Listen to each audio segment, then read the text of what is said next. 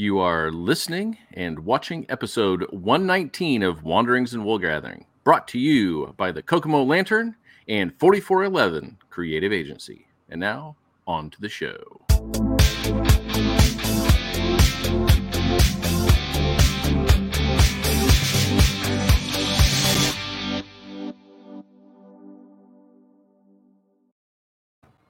Welcome to Wanderings and Woolgathering. Look, it's Metalhead Monday. He's already here. Yeah, and of course it starts immediately with I'm getting the crackle. So No.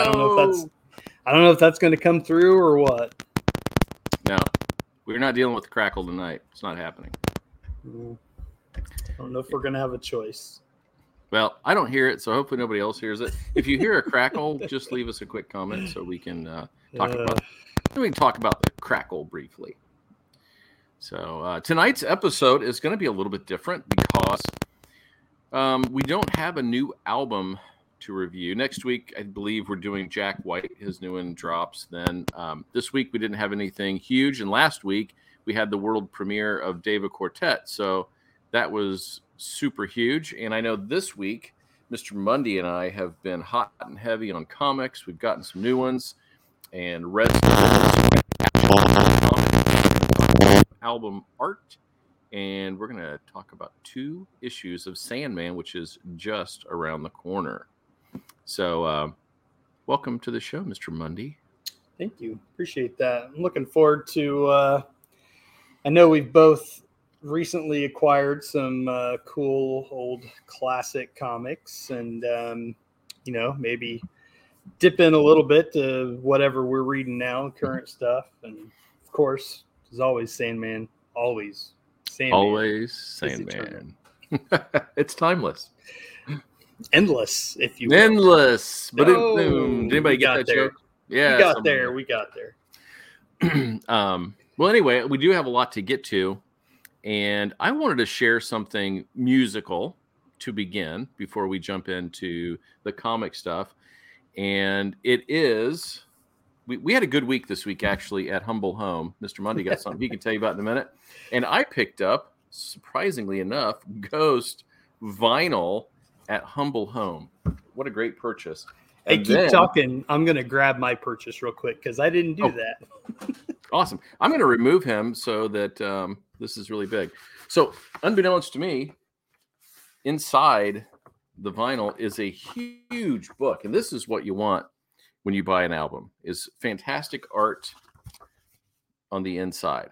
And so each song has a dedicated page of lyrics and artwork, for instance. And I've got some digital that I can show you here in just a moment, but this thing is phenomenal. When you're sitting down like we used to do and you're listening to a record and you're looking through the liner notes and you're checking out those lyrics and the album art, this is a tasty feast. It gives you a lot to look at, take in. The artwork is just beautiful. I want to share. We're going to go back a few here. So this is the album. It's Ghost Impera. This is the vinyl. The vinyl is indeed bright pink. And it is a very, very bright album. And so here are some of the, so you can see it a little bit closer. This is a couple of the pages in this book that I just showed you. It's this, each one is this large. Beautiful art, very detailed. The shading is fantastic. And when I showed it to my wife, she instantly said, well, that looks like Dürer. And I was like, oh, okay. Guess what? She was not wrong. That is Albrecht Dürer, who is a famous artist, and they're very similar in their shading styles and the detail on the page. We'll go back and forth here to a couple of these. Just beautiful. And Rob Moss has joined us, and he said his colored records always seem to warp. I will be storing mine vertically in hopes that that does not happen. And I played it once already all the way through, and it sounded fantastic. So I was really thrilled about that. Those 180 gram records really do sound a lot better than the old ones. But that artwork is just beautiful. So you can't expect anything more in an album than that, and I'm super stoked that I got that. So there you go, Mr. Mundy. And while I was there, I gave Metalhead a quick call and said, "Hey, guess what they have here? Yeah. Go ahead and show them what they had." They had the Metallica Black Album 3-disc special edition, the remaster, the anniversary. So it opens up to this like crazy gatefold thing, and it's got 3 discs and all that.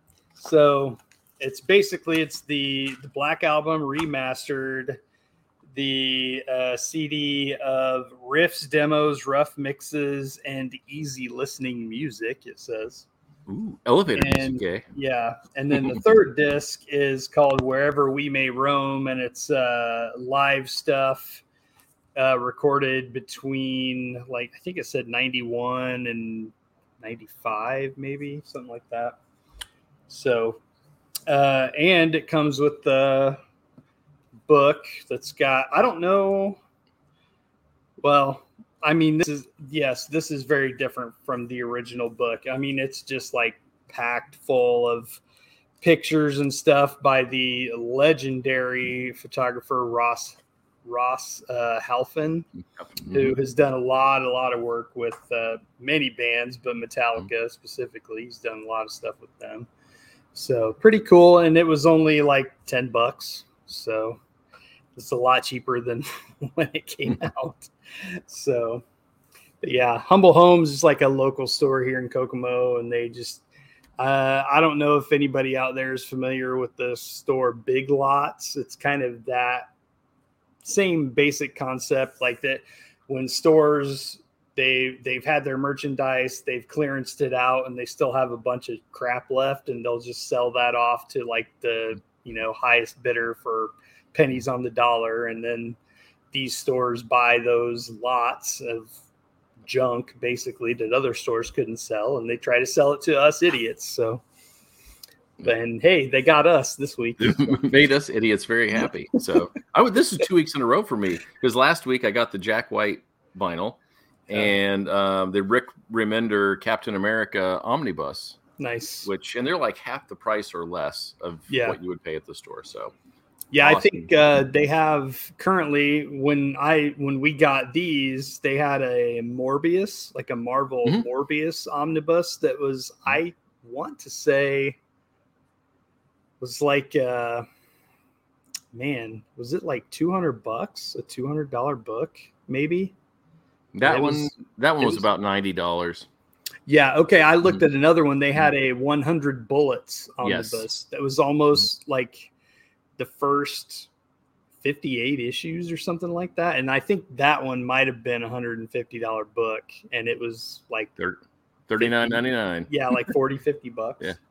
So I did not get it because I already have that stuff, but yeah, but if you don't, man, you can't miss. Yeah.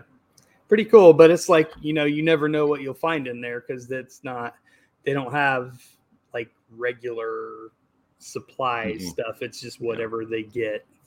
Yeah. So I like to go in every couple of weeks and just see what they've refreshed with. And vinyl is new there. They haven't had that for a while. Then all of a sudden now they've got more and more each week. So I was lucky to score a couple.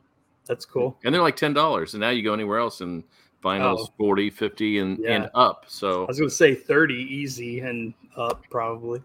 Yeah, it depends. But so that was cool. And before we get into our comics, we do have one more musical thing that we got to figure out. So go ahead and introduce them here, and I'll get ready to pull this up. So I got a notification on my phone earlier today that Foggy, myself, and our friend JPP were all tagged in this post on Instagram by our friend Kevin Rader Rodabaugh on he's from Jack the Radio, our friends in Jack the Radio. He's been doing kind of tinkering around with a lot of electronic music, just kind of making loops and, bleeps and bloops and stuff like that, and posting little snippets of it.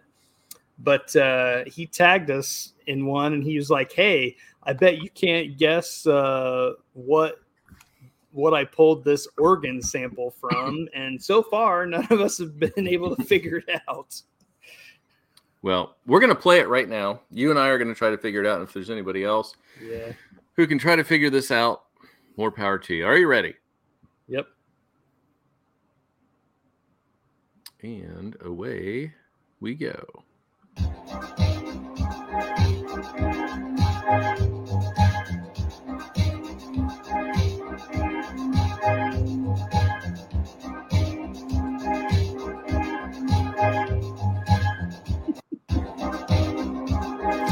I have no idea.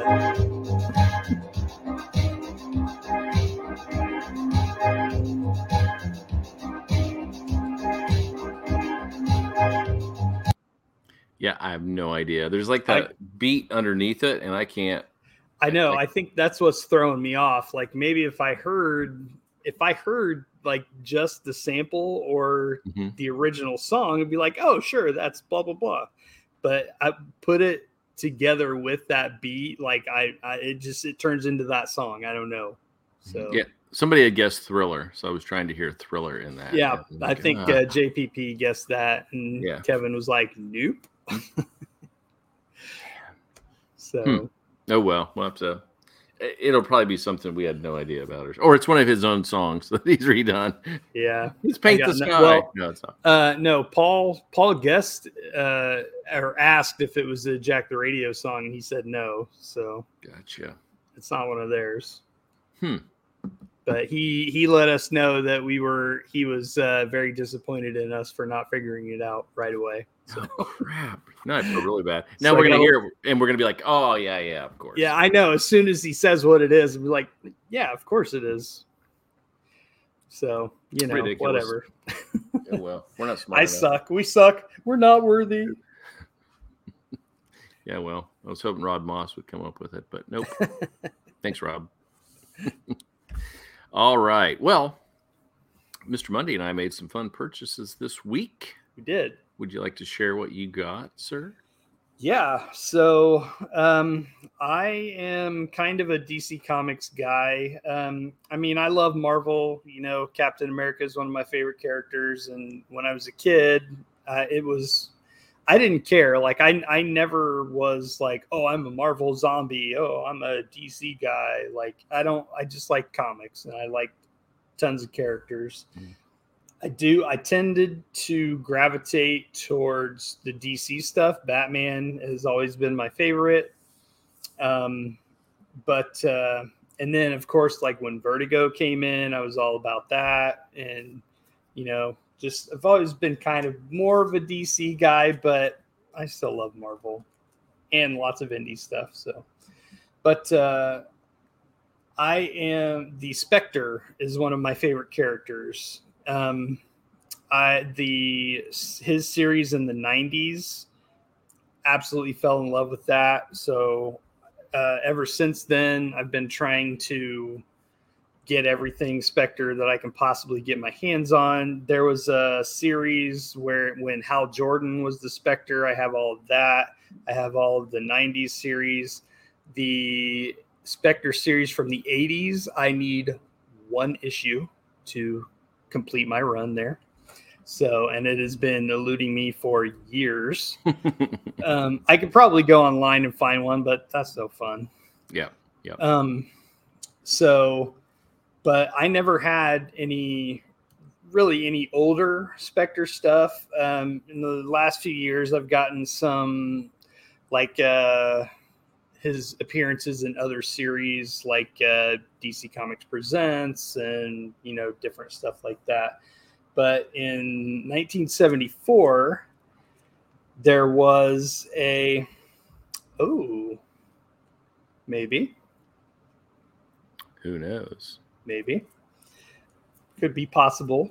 But anyway, so in 1974, man, I'm going to forget his name now. I have to look because I can't remember his first name. But it's Fleischer. I always want to say Max, but that's a cartoon guy. Yeah. Michael Fleischer. Yeah. And Jim Aparo, who is one of my absolute favorite artists. He was on one of the Batman books when I started reading regularly, so he will forever be like my Batman artist.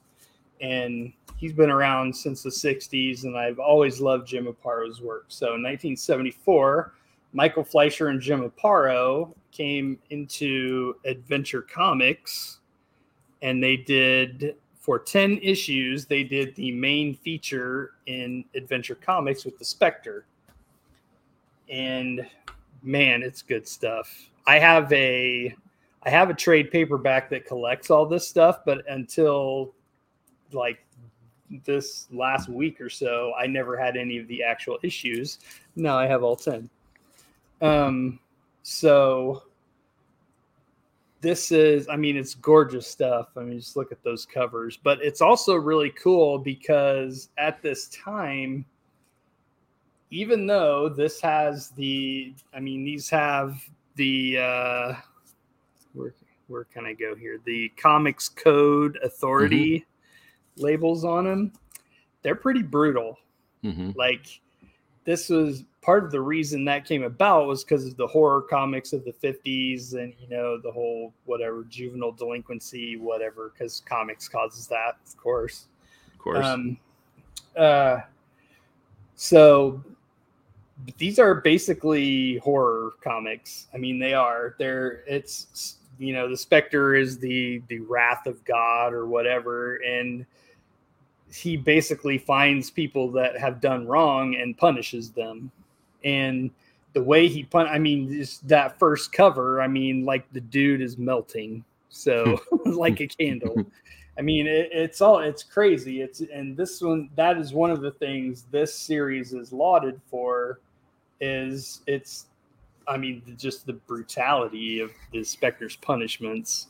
So it's pretty cool. And like I said, I've never had them before. So I finally got all 10. Some of them are in very rough shape, but that's all right. I have them and I can always replace them later as I come across more copies. But they're not super cheap. So these might be the only ones I get, but we'll see. But I have them, so it's cool. So it's and it's a double whammy for me because it's the Spectre and Jim Aparo. So love it. Totally happy with that purchase. Yeah, Spectre is awesome. Such a great character. Yeah, the 90s series that John Ostrander wrote. I mean, that is one of my favorite series of all time, and I still am getting the crackle every once in a while. I know you're good. Well, I can hear you. I haven't missed a beat so far. I know, but I can hear it, and I hope, I don't know, it might be coming through on the audio, but anyway, it's distracting for me. But because I feel like then I'm trying to talk over it. But anyway, yeah, that Ostrander series was awesome, and I got several of those signed when I had the chance to hang out with Mr. Ostrander a few years ago at the Kokomo Con. I got the chance to be his handler, I get for, loss of a better term. But it was very cool sitting with him and getting some books signed and talking to him about a lot of the stuff he's written over the years. He's one of the greats. So. He is. Yeah, and that's a great run. When we finish with our Sandman read-through, we should do the Spectre read-through because I have all those as well. I do too. That would be a good one. I was going to get on JPP and tell him to start buying some Spectre books. It'd be a little shorter than Sandman too because it's only 60 issues. Yeah. And like I think a 0 issue and maybe an annual. And it's way cheaper. Yeah. Although I guess he would buy it collected. But it's so great to have the individual ones because of all the covers are amazing. And some of them are glow in the dark. And it's a fantastic run. Great character. Yeah. Yeah, those are good pickups. Yeah, and that's another thing about the Spectre books too, is all of these adventure comics books, that's all the covers are Jim Aparo, which is awesome. But the later series, like the 80s, 90s, and the 2000s series, I mean, amazing covers. Like crazy, like murderer's row of artists. It's insane. Yeah, Jim Aparo is awesome. Yeah. And those were cool. And you said those were 74? Yeah, it started the publishing date on the first issue is like January, February 74. So I'm like late 73, I'm sure, is when they came out. Gotcha. Well, my pickup, 72. So I'm a huge fan of Etrigan the Demon. And excitingly enough, you know who was introduced in these books with Jack Kirby, right? I mean, I can think of one, but I feel like it may not be who you're thinking of. Who you got? Well, Clarion the Witch Boy. Yay! Is that what you were talking about? I love Clarion the Witch Boy. That's and great. Grant Morrison did him so well. And now there's a female that DC is using. It's on, I think, Earth 11. It's in a story they're telling. They have all the Multiversity, comics. Grant Morrison did that Multiversity series years ago, which was so cool. And so now they're doing Multiversity books, and they have like a Young Justice team. And instead of Clarion, it's a female version of him, and she's on the team. It's really cool. So I picked up the Demon 1 through 16 from Jack Kirby, and yes, here they are. There's that first cover. Yeah. If you know anything about Jack Kirby, everything comes at you. He loves his foreshortening and reaching out and force perspective.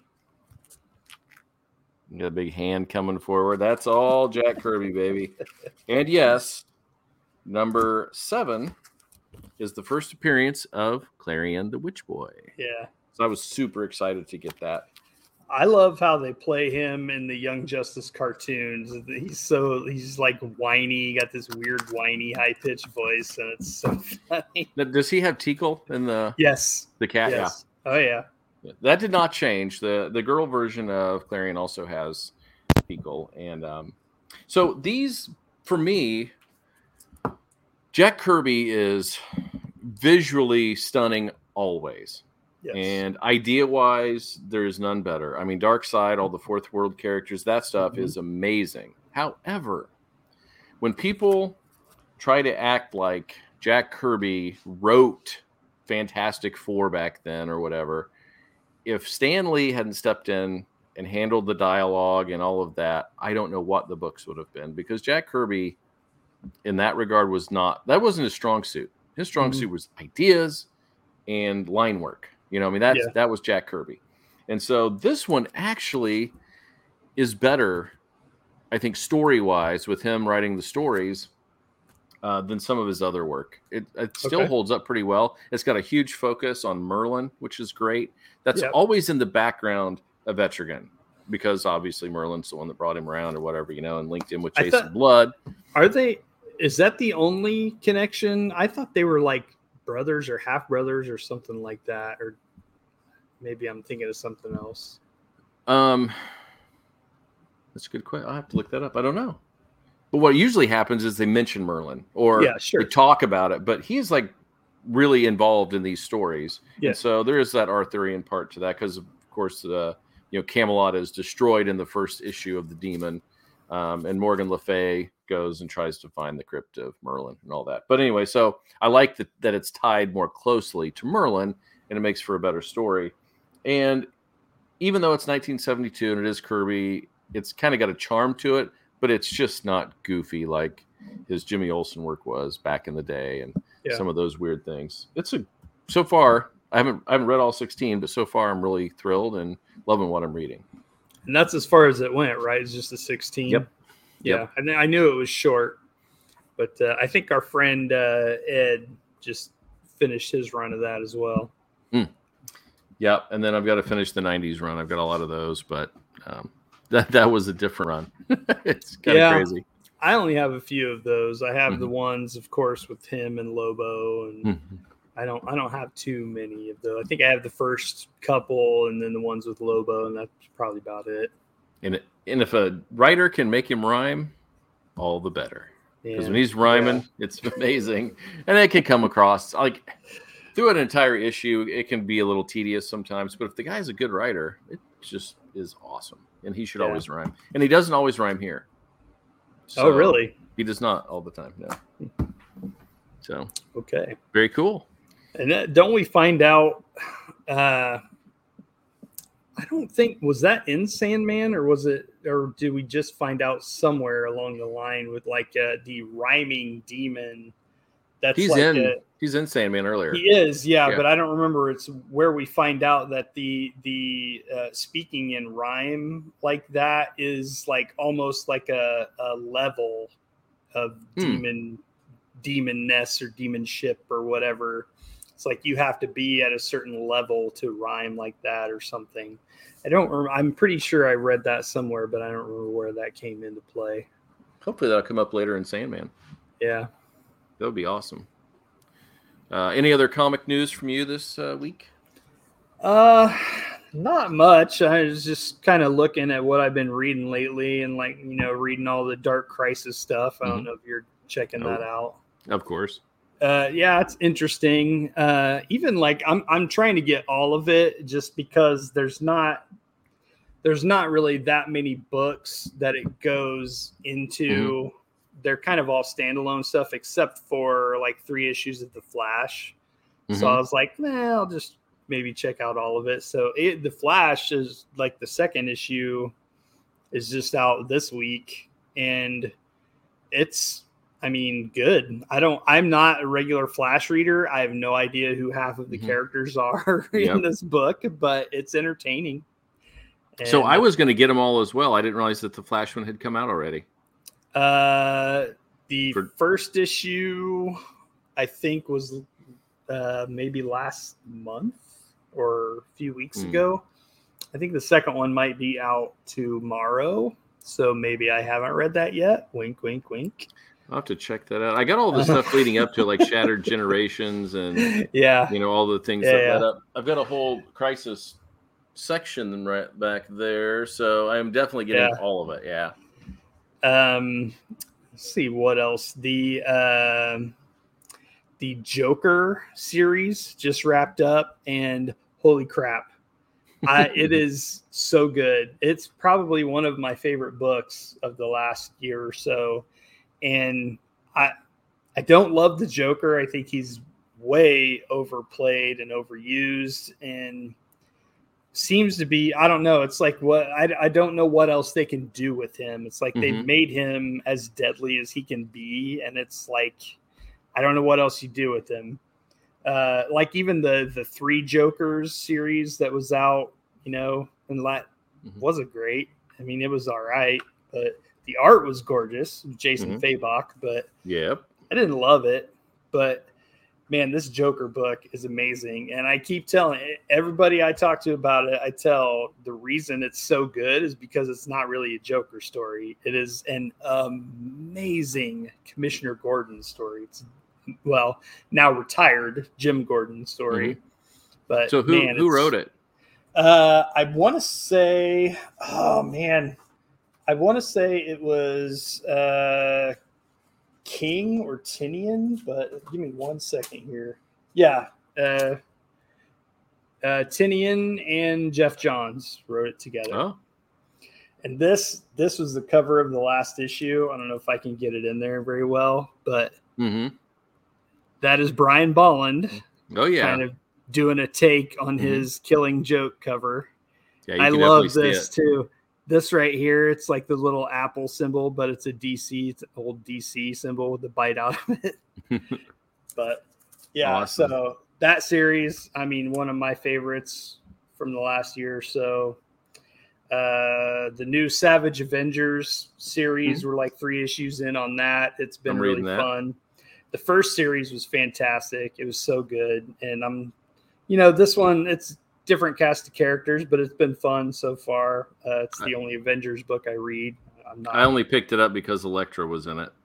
Yes. So she was front and center in issue 3. So that was cool. Punisher is fantastic. Him, leading the Hand. It's insane. and it's we're 4 issues in, and I'm pretty sure the proverbial shit is about to hit the proverbial fan. So eventually, it's going to have to run head into Elektra and Daredevil. Probably, I would think so. But yeah, so interesting. Captain America, Sentinel of Liberty, which is the Steve Rogers book. They're doing a Steve book and a Sam book. Right. Both are good. The first 2 issues of Sentinel of Liberty are amazing. So good. And I mean, it's just, and it's being written by 2 guys that I am not super familiar with. And of course, I can't find it right now. It was just sitting right here. But yeah.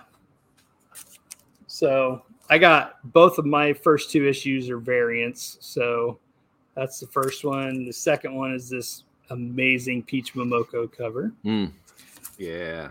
But I don't always love her stuff, but that one's pretty rad.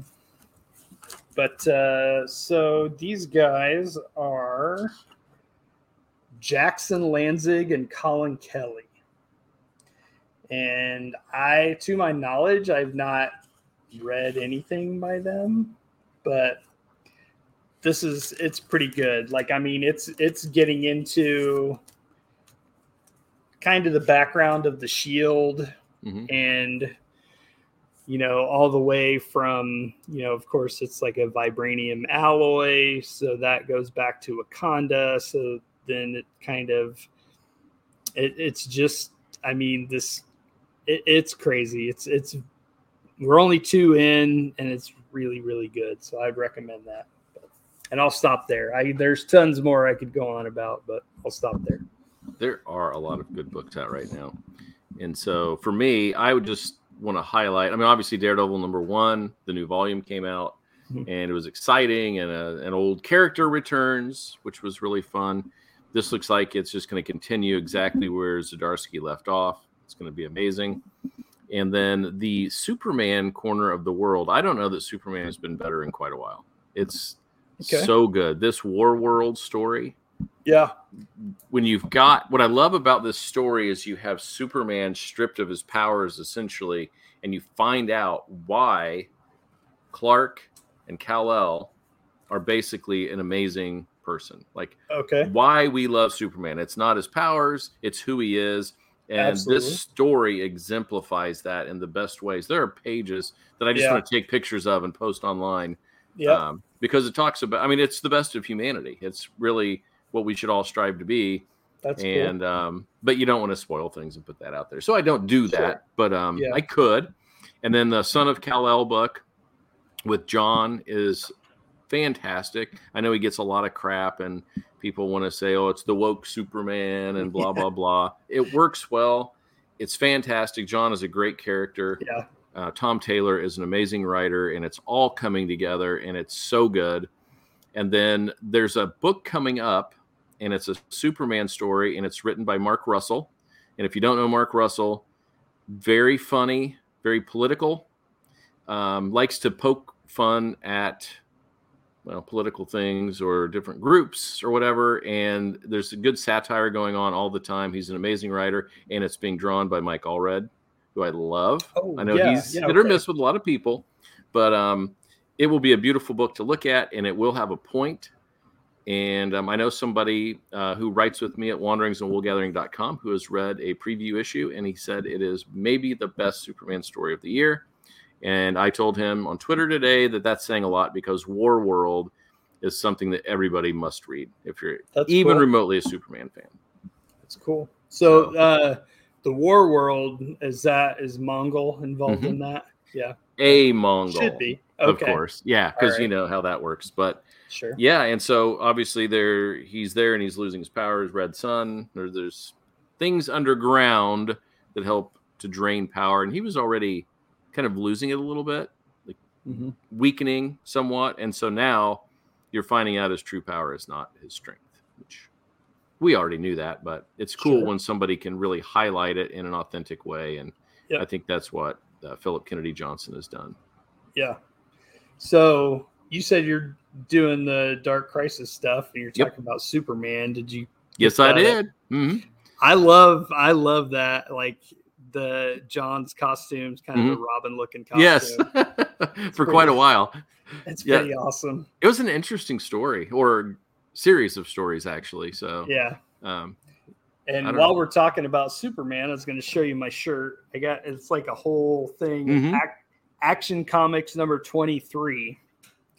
Do you know what the significance of that issue is? 20. I didn't know this when I bought the shirt, but I looked it up.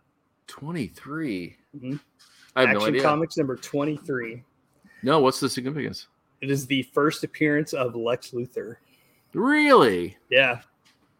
I don't know why I would have thought that was earlier. Yeah, you would think, right? Because that's his guy, so his arch nemesis. But Action Comics 23, right there. Awesome. Who'd have thunk it? So anyway, you're right though. There are a million good books out there. I mean, you could spend $1,000 a month and get quality reading material. There's just got a lot of great writers and amazing artists.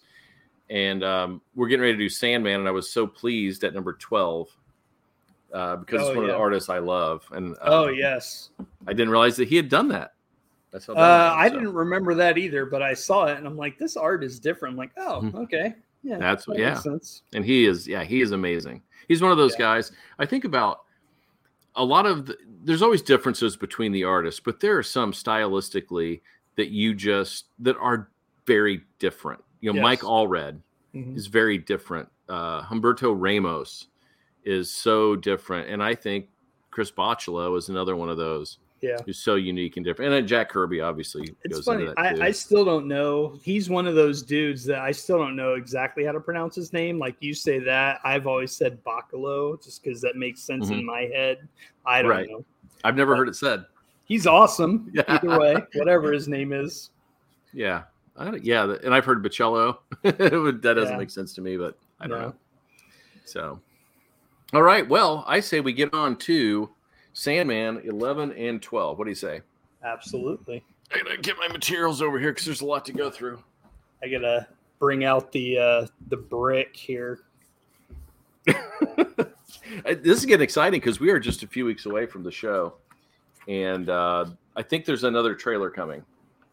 Just one popped up in my YouTube recommends. So I don't know if that was a new one or what. I think it said trailer. It said trailer number 2. I think trailer 2. I think is one that came out a couple weeks ago. Okay. I haven't watched any trailers. Really? No, I don't want to. I couldn't resist. I don't want to. Oh, what do we got? Harrison's talking to us here. Our buddy Mike. What's Mike got to say? Has any comic ever made either one of you cry? Yes, actually, yes. This Superman one came real close. But that's really kind of a manga. No, that counts. That counts. So Mike Harrison said Gil Kane is always easy to spot. Yes. Yeah, Gil Kane. Yes, absolutely. When I was a kid, he was one of the first artists that I instantly would recognize his style because it was so different than everything else I was looking at. I didn't at the time, at first I didn't really know who he was, but instantly his art was just different and oh, that's Gil Kane. Oh, that's a Gil Kane. So yes, he is a good example of that. Okay, I'm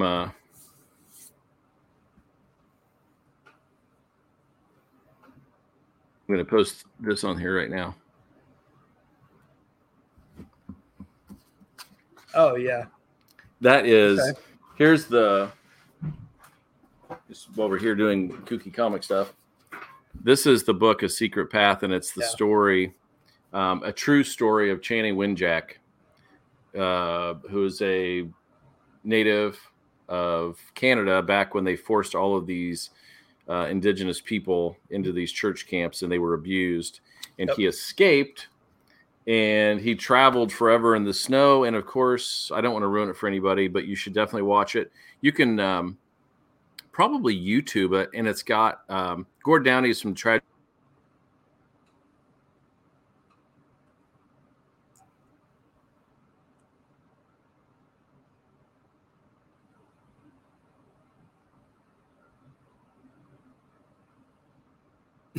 Okay. I'm sitting here and Steve has frozen, so I don't know what you all are seeing.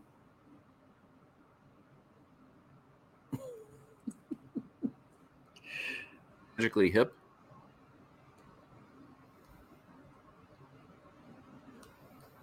Back. Okay, we back now? I think so.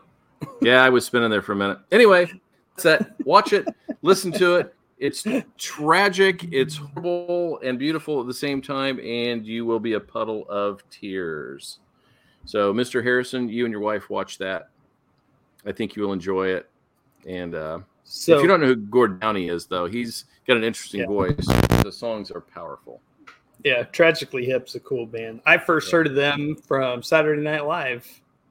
That's where I first heard him in like '92 or something like that. I don't know exactly what year it was, but Dan Aykroyd was hosting and they were the guests. I think he kind of maybe requested having them on because he's Canadian and loved them. So that was the first time I had heard him.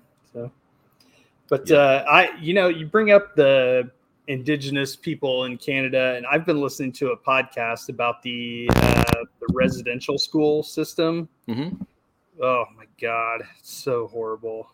Like just the abuse and the treatment and just insane. Like you can't even imagine that was, I mean, I don't know, was probably still happening in our lifetimes, Yeah. Oh, yeah. Just Oh, nuts. I thought of another one, Mike. The last issue of Sweet Tooth. Freaking Lemire, he just gets you every time. That dude knows how to pull it out of you. Anywho, are we ready? You know what's kind of fun is we were talking about Kirby and stuff, and we have lots of Kirby in Sandman 11 and 12. Yes. What a crazy couple of issues this was. Yeah, it's kind of touching on a lot, like a lot of callbacks, a lot of characters, like catching up with characters, and like touching on DC universe proper stuff, and a lot going on here. Indeed. And they bring Wonder Woman and Steve Trevor into it. Yeah, which is kind of fun. So, so anyway, I guess, how do you want to do this tonight? You just want to start off with walk through it, or just talk about the high points? It just kind of starts off with Rose is looking for her. She's back in America after meeting with her grandmother, and she's kind of looking for her little brother. And this I don't know what you call it. This series, this story is called The Doll's House. So this is kind of where we see what they're calling the Doll's House. And it's just this, boarding house. Well, boarding house is wrong. I don't. Right.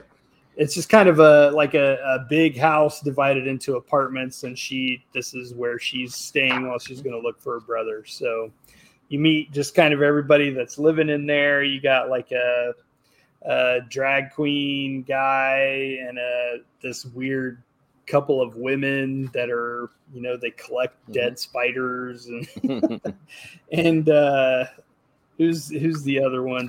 Barbie and Ken. Thought that was hilarious because they have to live in the doll's house. And the weird guy upstairs who we don't meet for a minute. Very cool guy though. Yeah.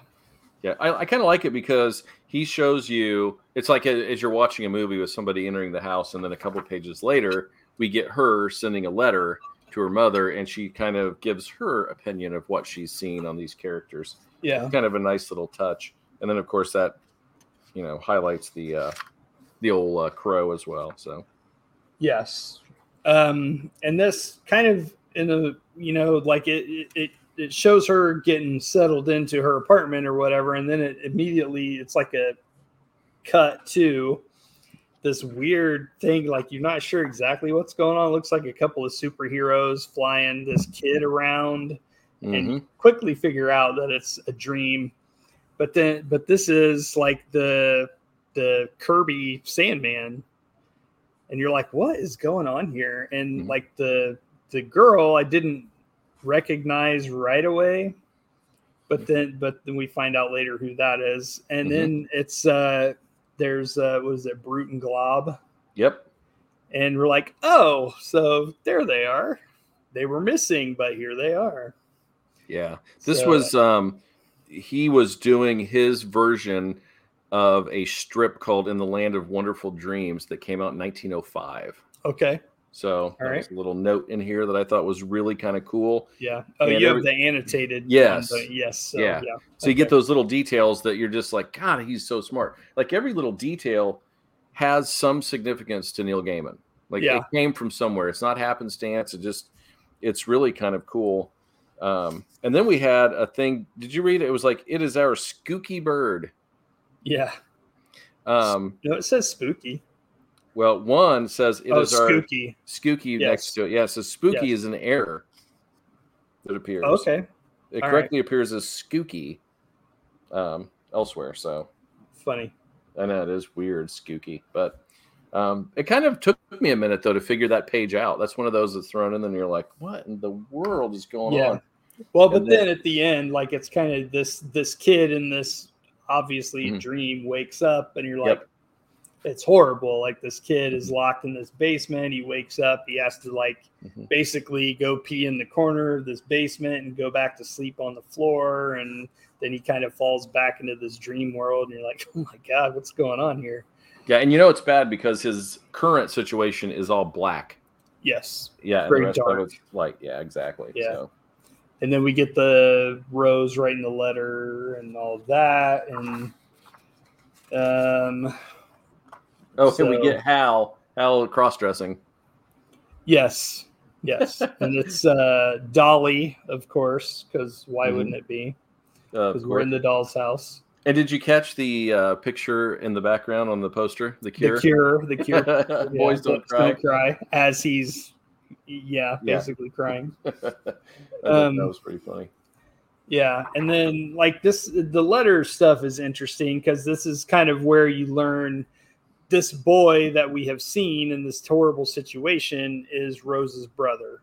Yep. And this is where we kind of start to put that together. Like she's trying to figure out where he's gone, and he lived with their grandfather, and then their grandfather passed away. So now she's got to figure out where to go from there. So, and then this raven that has been pestering her and living outside her window is Matthew. So this might be, I think this is the first time he's named. Yes. And this is the first time he speaks. Yeah. And if you weren't paying attention along the way, I mean, you could just be like, oh, he's just in the background. I mean, it doesn't even stand out until he does the tap on the window on the previous page. You don't really get the significance. And then now it's like Matthew, the eyes of Dream. Yeah, so he's basically spying on Rose for Dream because she is the Nexus, so they have to keep an eye on her. She's the Vortex. That's I keep saying Nexus. Vortex, yes. Now, if you're a Wheel of Time fan, she's the Ta'Veren. So okay. All right. Around which things happen. Okay. So there you go. But so it's funny too because Matthew's just like, man, this is boring. Like, why am I doing this? And he's like, we have to keep an eye on her. I feel kind of creepy. Yeah, a bird. Yeah. So, but yeah, and then we cut back to Rose, and she has just gone to see Dolly's drag show, and she tries to take a shortcut through this alley, and these guys try to jump her, and this weird guy, like this shadowy figure, kind of rescues her, and then we find out this is Gilbert who lives upstairs. So mystery solved. Here's this guy, and he's a very proper gentleman. So the page is set up So if the bottom part was cut off and you watch her turn down the alley, you just know. Oh, sure. You know what I mean? Yeah. It's just like one of those. But then the bottom of the page is very dark. Yeah. And then the guys are catcalling her, hey, kitty, you know, and Yeah. just asking for an ass whooping, which they get from an old dude with a cane, which is awesome. Yeah. Well, it's funny too, because it's like as soon as they see him, they know, like they've obviously tangled with him before. And then their only way out is running towards him. He like trips one and whacks one in the head, and you know, offers to let her kick on him. She's like, "No, these shoes are nice." So yeah, yeah, and they kind of create a little bond over this, and he walks her home. Right, gentlemanly old dude. Yeah, who's good. And then we go back to our dream sequences.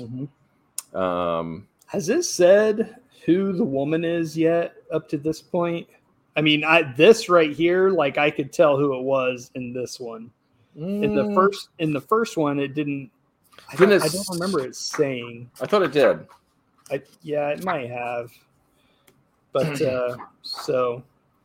but of course, this is the Sandman, and all we know is it's the Kirby design Sandman. Like I don't think it said who he was at first, but then this is Lita Hall. So if you go back a few pages to the second panel, it says, now Jed, Lita, and I will fly down to my dream dome. Okay. So you get the mention, but that's it at that point. Yeah. So yeah.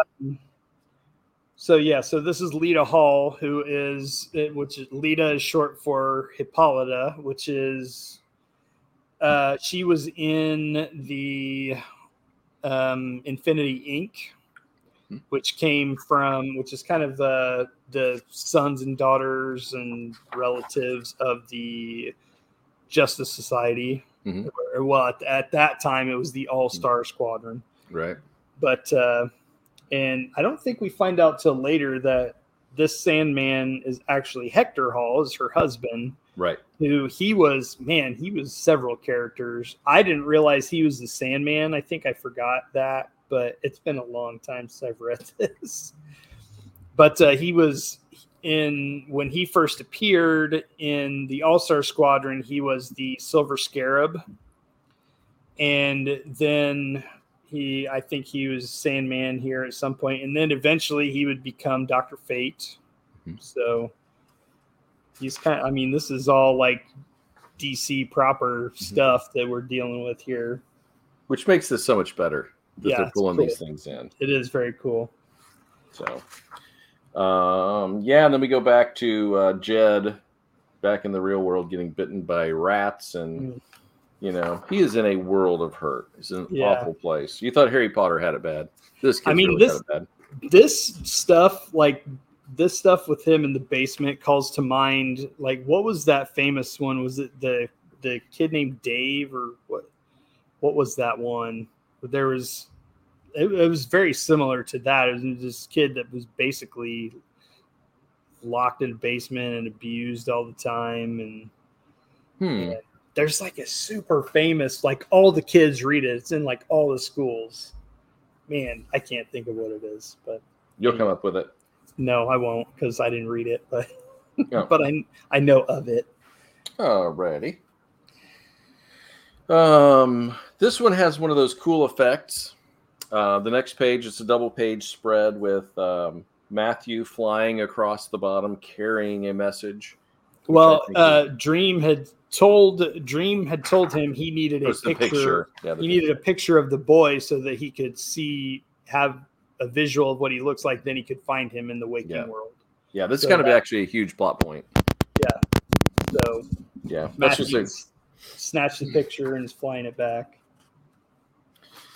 And that gets interesting. That's where I think the plot picks up here, because Dream can't find him. Yes. Which is odd. He should be able to find him with his powers, but he cannot, which means something is amiss. And he comes up with 3 scenarios: Fiddler's Green, Brute, and a Glob, or the Corinthian. Yeah. And by the way, the Corinthian is one of the just most disgusting, creepy characters ever. So yeah, I like what Dream says. He said each human is connected to the dreaming. They spend a third of their lives in this realm. To break that connection would take power and knowledge. Mm-hmm. So, and then he runs through the suspects there, and he says the Corinthian, and then we cut to the Corinthian. And he's on the phone munching on eyeballs. Yeah. And it's shump. Yeah. And because there are 4 eyeballs, and then there are 3, and then there are 2, and then you get the crunching sounds, and it's like, oh my God, this guy's eating eyeballs. Yeah, and I love the phone call too. It's like so like matter of fact and nonchalant, and he's basically booking himself into this some kind of convention of like-minded individuals. You're like, what is going on here? Yeah, like a weirdo murderer meetup or something. So, and I love too how they do this. He did it before, where it's like a regular colored panels, and then when the Corinthian goes to leave a place, he always puts his glasses on, his sunglasses on, so people can't see his eyes. So you get that like the color when you see the glasses coming towards, like your POV, picking them up, and then it goes to like purple kind of tinted stuff. Because at this point we haven't seen him. Yeah, and we always see from his perspective everything that's going on, which is kind of interesting. Yeah, there was like a very brief, like one panel thing, I think, in his first appearance where you saw his face just earlier. Yes, not in this book, not in this issue, but like before. Okay, I thought we just saw him with the tub scene, and no, when he very first appeared, you saw him for like a split second, like cool, literally like one panel. Okay, I have to go back and look at that. But typically we see from his view at all times. Yes. Yeah, and so and then we get just a gruesome image when he says goodbye, boys. Like, hey, see you. And there's 2 boys tied up, eyeballs gone, blood. Yeah. Oh my gosh, it's just disgusting. Yeah. So very cool. And then we go back to Rose and our gentleman friend, which he's always wearing that coat, which I love. Yeah. So Rose has a lead on where to possibly go look for her brother. So she's rented this car, and which she calls a rent-a-wreck. And Gilbert is standing by the car and says that he's going to accompany her and protect her. And she was like, no. And he was like, oh, I insist. So I'm an amateur knight errant. Yes. And in the picture, he really does look like he's as big as the car. Yes. It is a crapper. Yeah. That's like a Chevette or a Dodge Omni or something. Yeah. Yeah, it is bad. Shit box. But anyway, so you feel a little better because you don't want her going off alone. There's danger afoot, especially with Jed. So, and then we have a finishing scene there with a little bit of the dream, and he's back in his basement scene, and that's when Dream finds him. Yes. Yep. And then I think this is cool. If they did this in the show at some point, this could be so amazing. Just the dawning of that mask, and jumping into action, I think could be so cool. This is like this made me think of the scenes in like all the Batman movies where he's like pulling. It's like cut as he's pulling on his gloves. And putting on the cowl. And this is his Batman gearing up moment here. Yeah, I love it. It's way cooler. I am angry, Lucian, and it's my move. And he steps to the door, and he's got the helm on, and it's so cool. Yeah, and I love that fiery cape, or robes, whatever. Like, that's such a cool look. They kind of got away from that after a while, but in the early stuff here is pretty cool. Yeah. So anyway, I'm curious how they're going to do that in the show, and I hope they will stick somewhat to the book because that could be cool visually. Yeah. And that's the end of the issue. Yep. And that leads us to more crazy fun with our other Sandman, so to speak. Yes. The poor dupe. Yep. So find this out. one starts off as Sandman number 12, and we start off with Lita Hall is kind of like, I don't know, kind of like a almost like a Stepford wife kind of feel, like kind of robotic, and she's like, I don't quite know, she's very confused and can't seem to clear the fog in her head and whatever. And Yeah, Stepford was brought up earlier, so that's definitely an apt thing, because she's just like she's a walking, well, she's almost a zombie. She's just sort of there. She gets no attention from Hal, or Hector, sorry. And then is this right, Hal, Hector? No, it's Hector. Yeah, Hector Hall. Yeah, Hector Hall, and Hal was the crossbuster. Hal is, yes. Yeah, and we find out she's pregnant. And interestingly enough, she's been pregnant for a very long time. Yeah. She's like a total zombie, just kind of living there. And we find out why as we go along. Right. But we also get some throwbacks to like the TVs and watching the Dream World. That's a Kirby thing. Yeah. And then we get to our bad guys. It's hard to get into this without just kind of breaking it down. Like Brute and Glob, like they were missing when Lucian did the inventory of the dreaming. They were one of the ones that were missing, and so they have basically set up this dream-like thing. It's called the Dream Dome. Yes. And they have recruited Hector Hall, who you find out has been dead for a long time. They basically pulled him into this and somehow set him up as this Sandman character. And he's like, he basically is trying to play. He was a superhero, so that's kind of what he's doing. He's trying to play a hero in people's dreams. And but I'm not quite sure what Brute and Glob are getting out of this, other than it's theirs. Like they basically, I think they said that later, like they're trying to just set up their own dream world that they controlled, but it doesn't really seem like they were getting that much out of it to me. They were in charge. I think they like being the boss of him. That's it. I guess that was their end game, and that's I don't know, but you're right about him being the superhero type. His dream costume is very superhero. He's got the emblem on his chest, and he's got a cape, and that is the Kirby Sandman. So. And what I thought that was awesome too was that I don't remember his name, but Brute and Glob had said they had the other one first, like Kirby's version, whatever that dude's name was.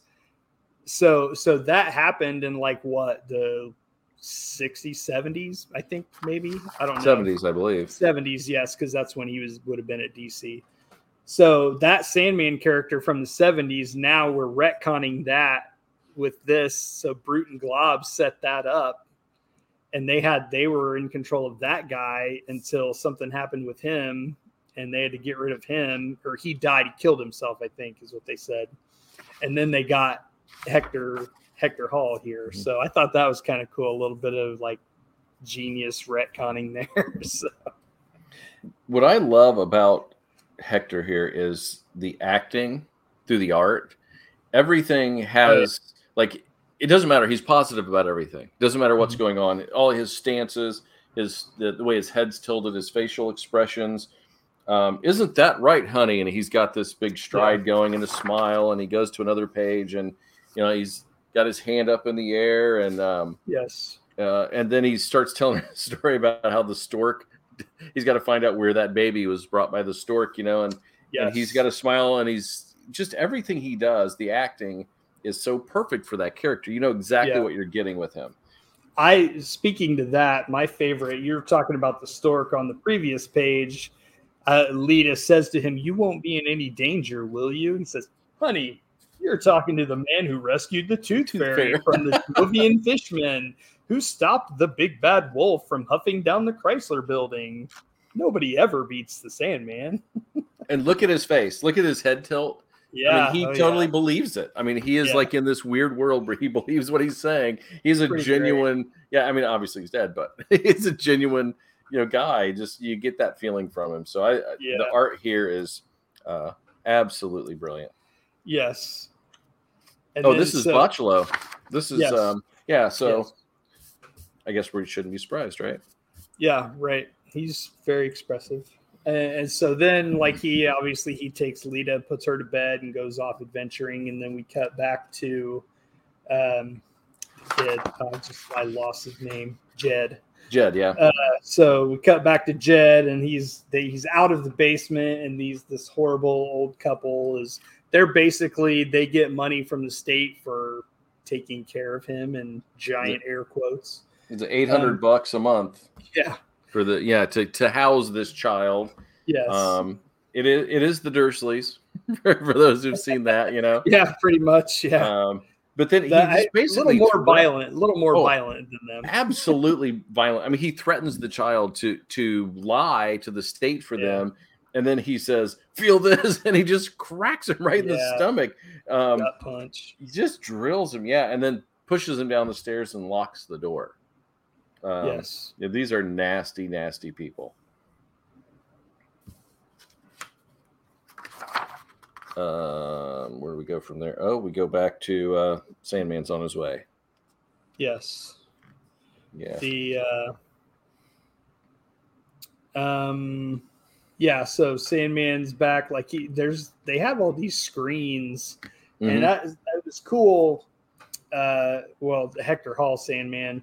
I thought it was cool where Lita, I think she said something about all of these screens, and he's supposed to protect all these people, but like we only ever visit one child, and it's Jed. Yes. So. Yeah, that's true, and this is interesting too because Brute and Glob, you kind of get the idea that they're not the brightest in the world, but they did construct or help construct barriers for Dream, knowing that he can and cannot do certain things. But it's not good enough. He says, I am coming. I'm coming through the barriers you've erected in his mind. Yes. I'm coming through the way, be arduous and strange. Nothing will stop me. And the imagery on these pages is very cool. Yeah, very cool. Very wicked.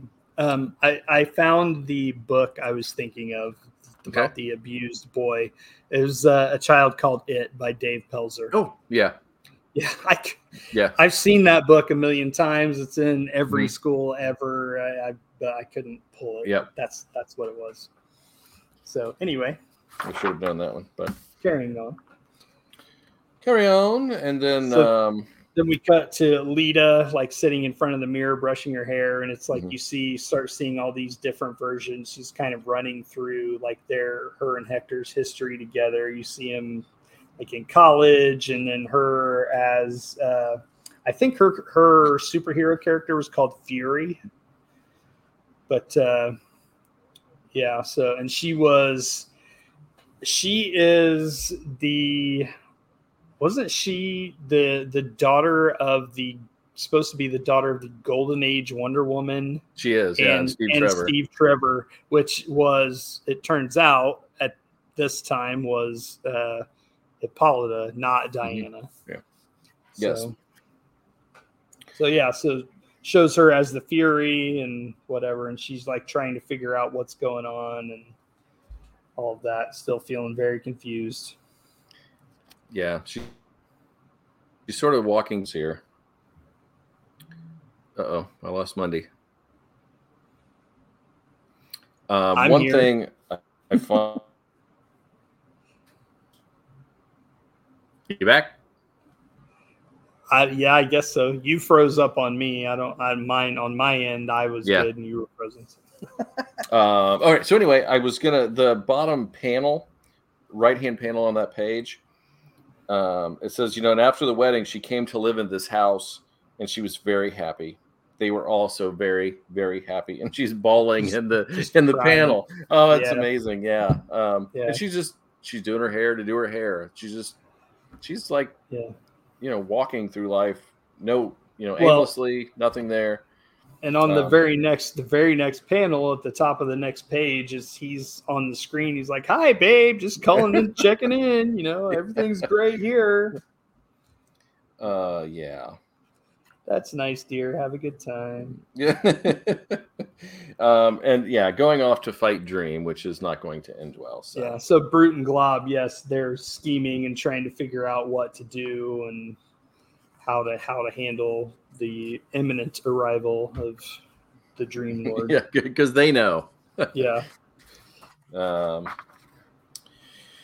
Okay, then we go. We're back to Rose. Rose. Yep. Rose and Gilbert. Yep. She's somewhere in the middle of nowhere in Georgia, and the Corinthian is also in Georgia, in Atlanta. Well, yeah, I love how they do this. So the car's broken down, and her and Gilbert walk to the nearest hotel, and this guy. So the sign outside the hotel says "Welcome Cereal Convention." Mm-hmm. And it's spelled like breakfast cereal, Welcome Cereal Convention. So he's like, "Oh, these rooms, they're all booked up, you know, this convention, I don't know, and they'll be here in the morning." And she's like, "Well, we could just, you know, we'll be out first thing in the morning before they even get here." So he gives them a room.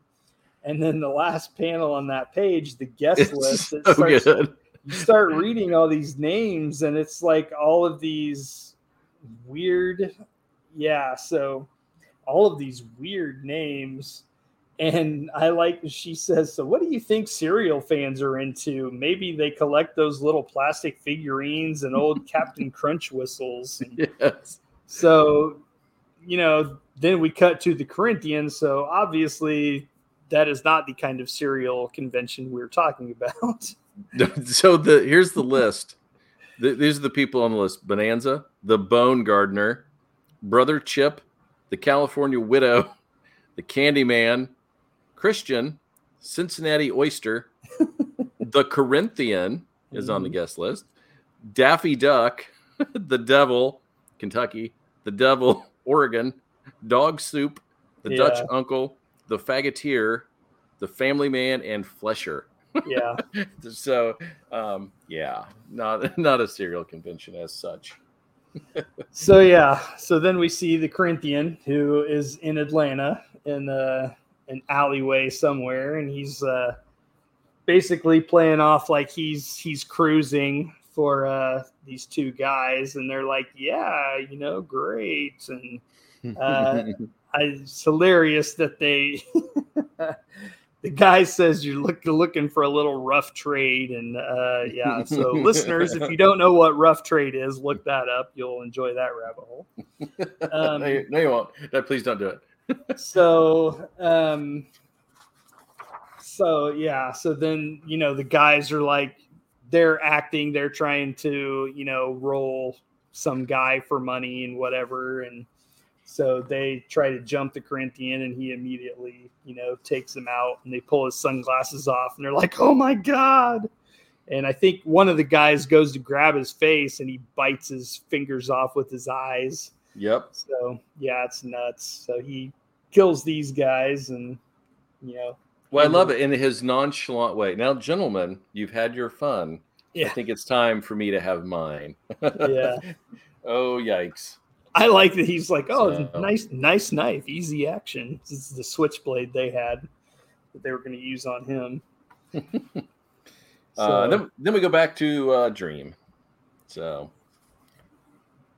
And, so Hector Hall is out there, and he's like, you know, Brute and Glob had convinced him that this nasty monster, this nightmare monster, is coming. So he's like, "Oh, come on, nightmare monster, I'll take you." And it's Dream. And he was like, "Stupid human, get out of the way." Like, you know, little ghost, he calls him. Yeah, he calls him that over and over. "You try my patience, little ghost." Yeah. So then this is where the dream world and the waking world start to mesh a little bit, kind of start to come into one. Everything, Brute and Glob's world starts falling apart, and the Jed in the basement, like, stuff starts creeping in there, because that's where, like, Dream is trying to find him through Brute and Glob's world. So all of this starts crashing in on each other. Yeah. How many pages forward did you go on that one? How many what? Pages forward did you go? There's lots of cool pages of the fight. Well, it's not really a fight so much because he's so overwhelming to them. I love the panel when he gets to the end and he's like, Brute, Glob, hello? And then they're on the next page, they're like, oh shit, oh shit, oh shit, oh shit, oh shit. Yeah. Yeah. Good stuff. And we get back to... Okay, wait. Before we move on to that, though, during this fight, I love that Hector Hall is like, I am the Sandman, guardian of the dreams of men, protector against wicked nightmares, lord of the Dream Dome, and friend of children everywhere. You are what? And he start him like laughing and cracking up. Dream laughing at this mortal idiot is like the creepiest thing ever. It's so creepy. He's like, "Oh, humanity, I love you." Like, wow. You never cease to amaze me. What a creepy dude. Yeah, and then this has been amusing, little ghost, and that was not something I expected. So, yeah, that was cool. And then he brings it all kind of to a close, and you get Brute and Glob, who they really are. They are smarmy little guys, and they bow down to Dream. Yes, and this is great. This is where we find out about Garrett Sanford was the previous Sandman before Hector Hall, and I was like, oh my god, they just tie it into everything. It's so cool, so connected. I love it. Yeah, and then so he has to send Hector back to where he's supposed to be in the land of the dead because he's not alive. Yes. And of course, with Lita, that does not sit well. She doesn't understand. She like actually is blaming Dream for killing him. She doesn't understand. She lunges at him, goes right through him. And then, we find out, well, I guess we don't really find out, but, she's pregnant, but Dream's claiming the child because it was in the dream world, which was kind of interesting. And so that's going to return at some point where he's going to collect on that child. Yes. That's so weird. It's like I don't know, like a Rumpelstiltskin thing. It's just bizarre. And like he gives no explanation. No, like you're free to build yourself a life, but the child, it's mine. Yes. That child is mine. Take good care of it. One day I'll come for it. Yeah. And she starts to protest, and he's like, "Nah, I have to be somewhere. Got to go." Until then, farewell. Yeah. And she's like, over my dead body. Yeah. Yeah. Well, we'll see about that. The last page is such a great cliffhanger. Such a great cliffhanger. Yeah, like I did not see this coming around this quickly when I was reading this. So Jed has escaped this basement, and you see someone driving, and you see he's pulling up on this kid walking in the rain, rolls down his window. Hey, kid, which way you heading? Anywhere. I don't care. Just away from here. He's like, well, that's where I'm going. So what's your name? Jed. Why are you wearing those things? It's so dark. Can you see okay? And you see the guy's face with the sunglasses on. He's like, oh, I can see everything. I can see just fine. I was like, oh, shit. Freaking Corinthian. You want some Captain Crunch? I really did not. It was such, you look back on it and you're like, oh, yeah, I should have seen that coming. But I did not. When I got to that page, I didn't think that was where we were going to go with that. But yeah. Damn Corinthian. That's one spooky character. Do we know who's playing the Corinthian in the series? I don't know. I don't know who most of the cast is. I know what's her name? Gwendolyn Christie. Obviously, I know who she is. I really don't. I just saw a picture of the girl who's playing Death. I'm not familiar with her. I don't remember her name. I know a lot of people are, talking shit because she's a black woman. Like, I mean, they've whatever. Doesn't matter. They appear as different, whatever. It's like the classic image of that character is like a chalk white girl with the little black squiggly thing. Mm-hmm. But I mean, like, who cares? And let's be honest, how many people watching the show are going to know this story?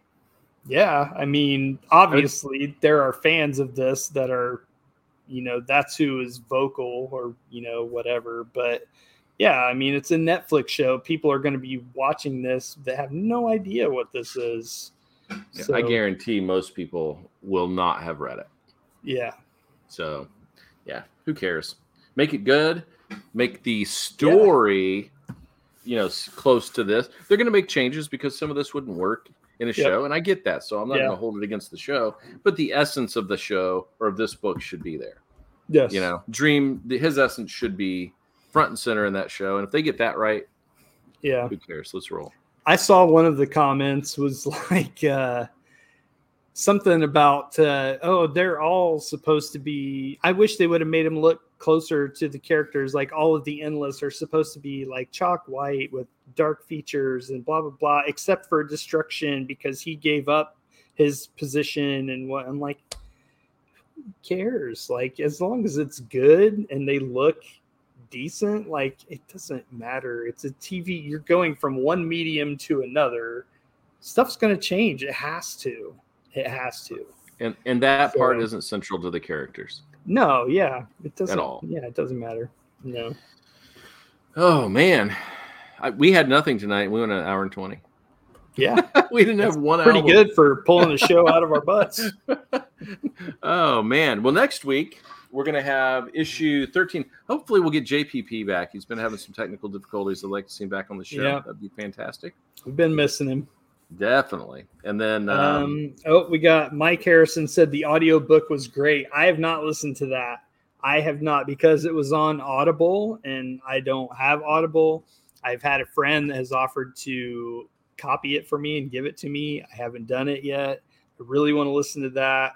I think actually my wife listened to that because her boyfriend was Dream, who's James McAvoy. So that's her boyfriend. So in case you all don't know. Wow. Yeah. So I do want to listen to it, but yeah. Yeah, you don't have any time to listen to anything Monday. Yeah. Right. Fantastic. Okay, so next week it looks like Jack White and issue 13 and some sort of challenge. We really failed everybody without a challenge this week, but we had plenty to talk about. Next week we'll have a challenge, we promise.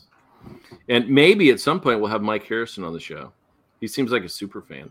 He's taken Andy's spot as number one super fan. I feel like he probably just didn't have anything better to do. No. Mike's a super fan. I can tell. Yeah, but welcome anyway. All right, Metalhead Monday. Between now and next week, where might we find you? Easiest place is on Instagram at Metalhead Monday. You see right there, it is MUNDY. All right. And on Instagram, follow Mr. Kevin Rader, Rotaball, because we want you to figure out what that song is that we can't figure out. Okay, what did he say? We got Mike Harrison said to call his agent. Oh, we'll do. We won't see you. We don't call agents, so we'll call Andy. Andy will be on the show. We don't deal with agents, only publicists. Oh, yeah, good point. All right, and you can find me on Twitter and Instagram at Foggy's Pal. And guess where you can find our show, Mr. Monday? Let's see. Name all the places. Go.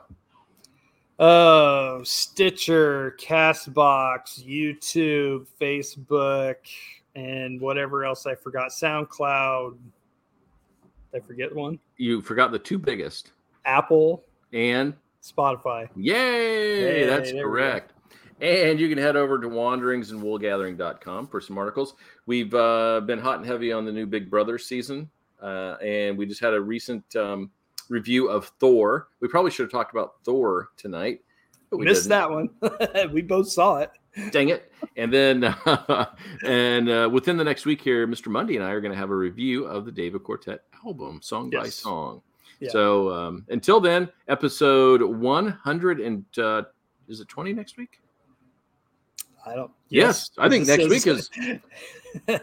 Your scroll here says 119. So 120 next week. We will be back. I can't believe we're at 120.